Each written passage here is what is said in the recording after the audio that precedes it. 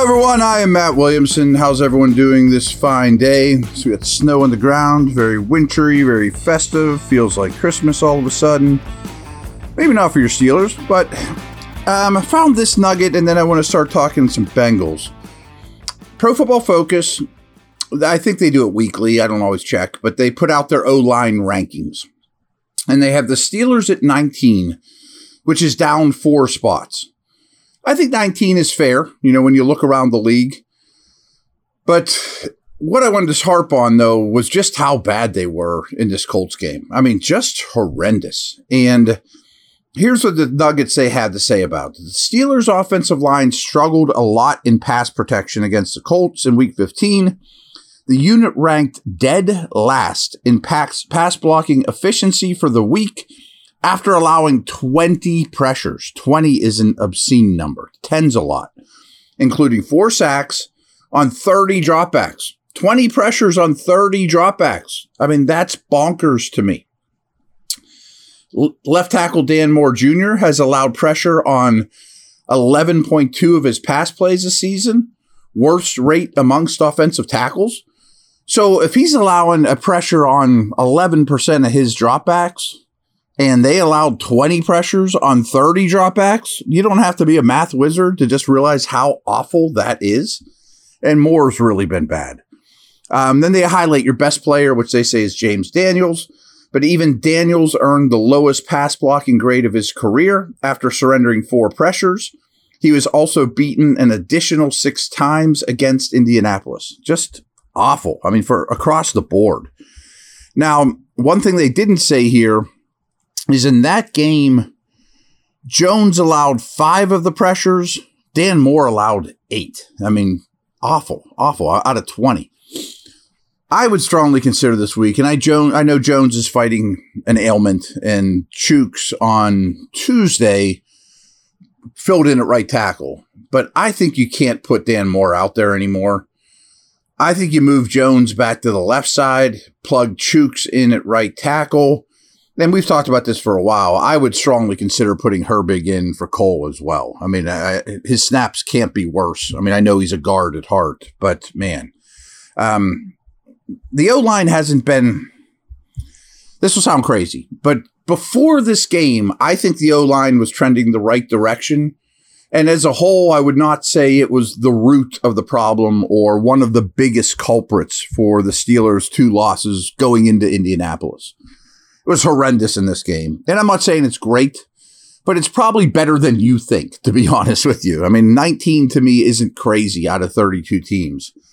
Still, Jones at left, Herbig at center, Chooks at right. I give a good guard pairing.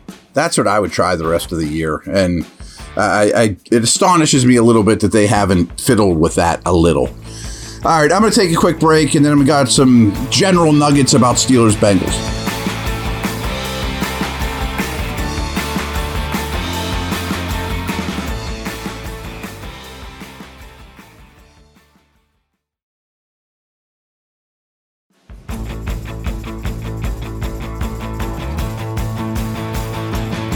All right, I am back. The Bengals have won 3 in a row, while Pittsburgh has dropped their past 3. For the year, Cincy has been outscored by 4 points compared to minus 57 for the Steelers. Pittsburgh is 500 at home, as are the Bengals on the road in 2023. When these teams met last, Cincinnati had just 10 first downs compared to 22 by the Steelers. Pittsburgh was 8 of 17 on third downs compared to 2 of 10 for Cincinnati. Cincinnati produced 199 more yards of offense and averaged 6.2 yards per play compared to 5.4 for Cincinnati. Pittsburgh possessed the football for over 37 minutes in that game. That seems like ancient history, and it kind of is, but it was a dominant performance by the Steelers. So for the season, Cincinnati averages 29-43 in time of possession, and over the last 3 games, they're a little better. They're at 30-21. Pittsburgh's at 28-48 for the season, and over their past 3, they're just under 30. They're at 29-54.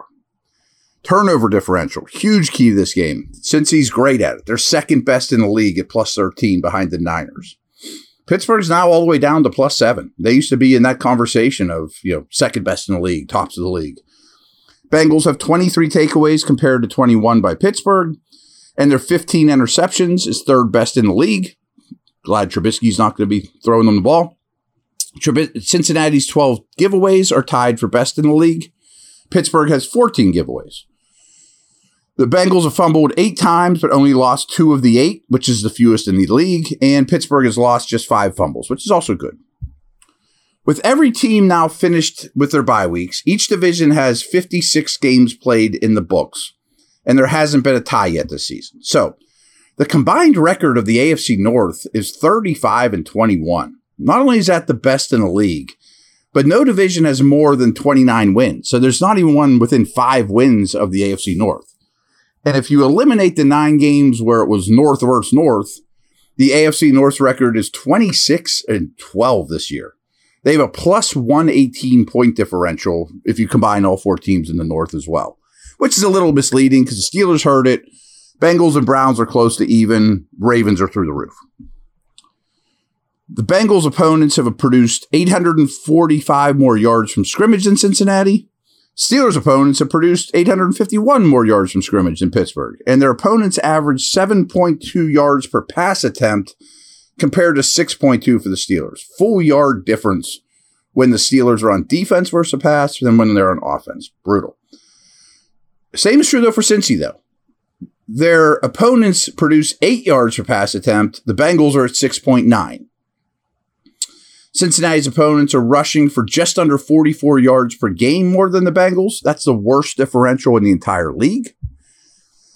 The Bengals are 4th, and the Steelers are 5th in the league in their usage of 11 personnel, 1 back, 1 tight end, 3 receivers. So no one uses any personnel group in the league minus 3 teams more than the Steelers and Bengals use 11.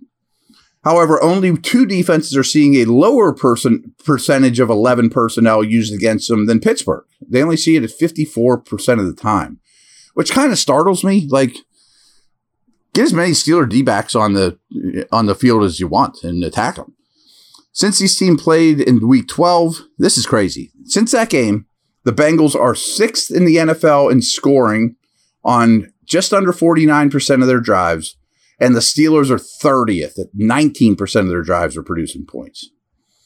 Steelers have a 5-4-1 record with Mason Rudolph as their starting quarterback, although I still think there's a chance Pickett plays. Based off current EPA, the Steelers face the league's 6th most difficult schedule the rest of the way, and Cincinnati faces the 8th most difficult. The Bengals are slated to face the most difficult run of opposing defenses the rest of the way in the league. Per DVOA, which is similar to EPA, Cincinnati has faced the NFL's toughest schedule thus far.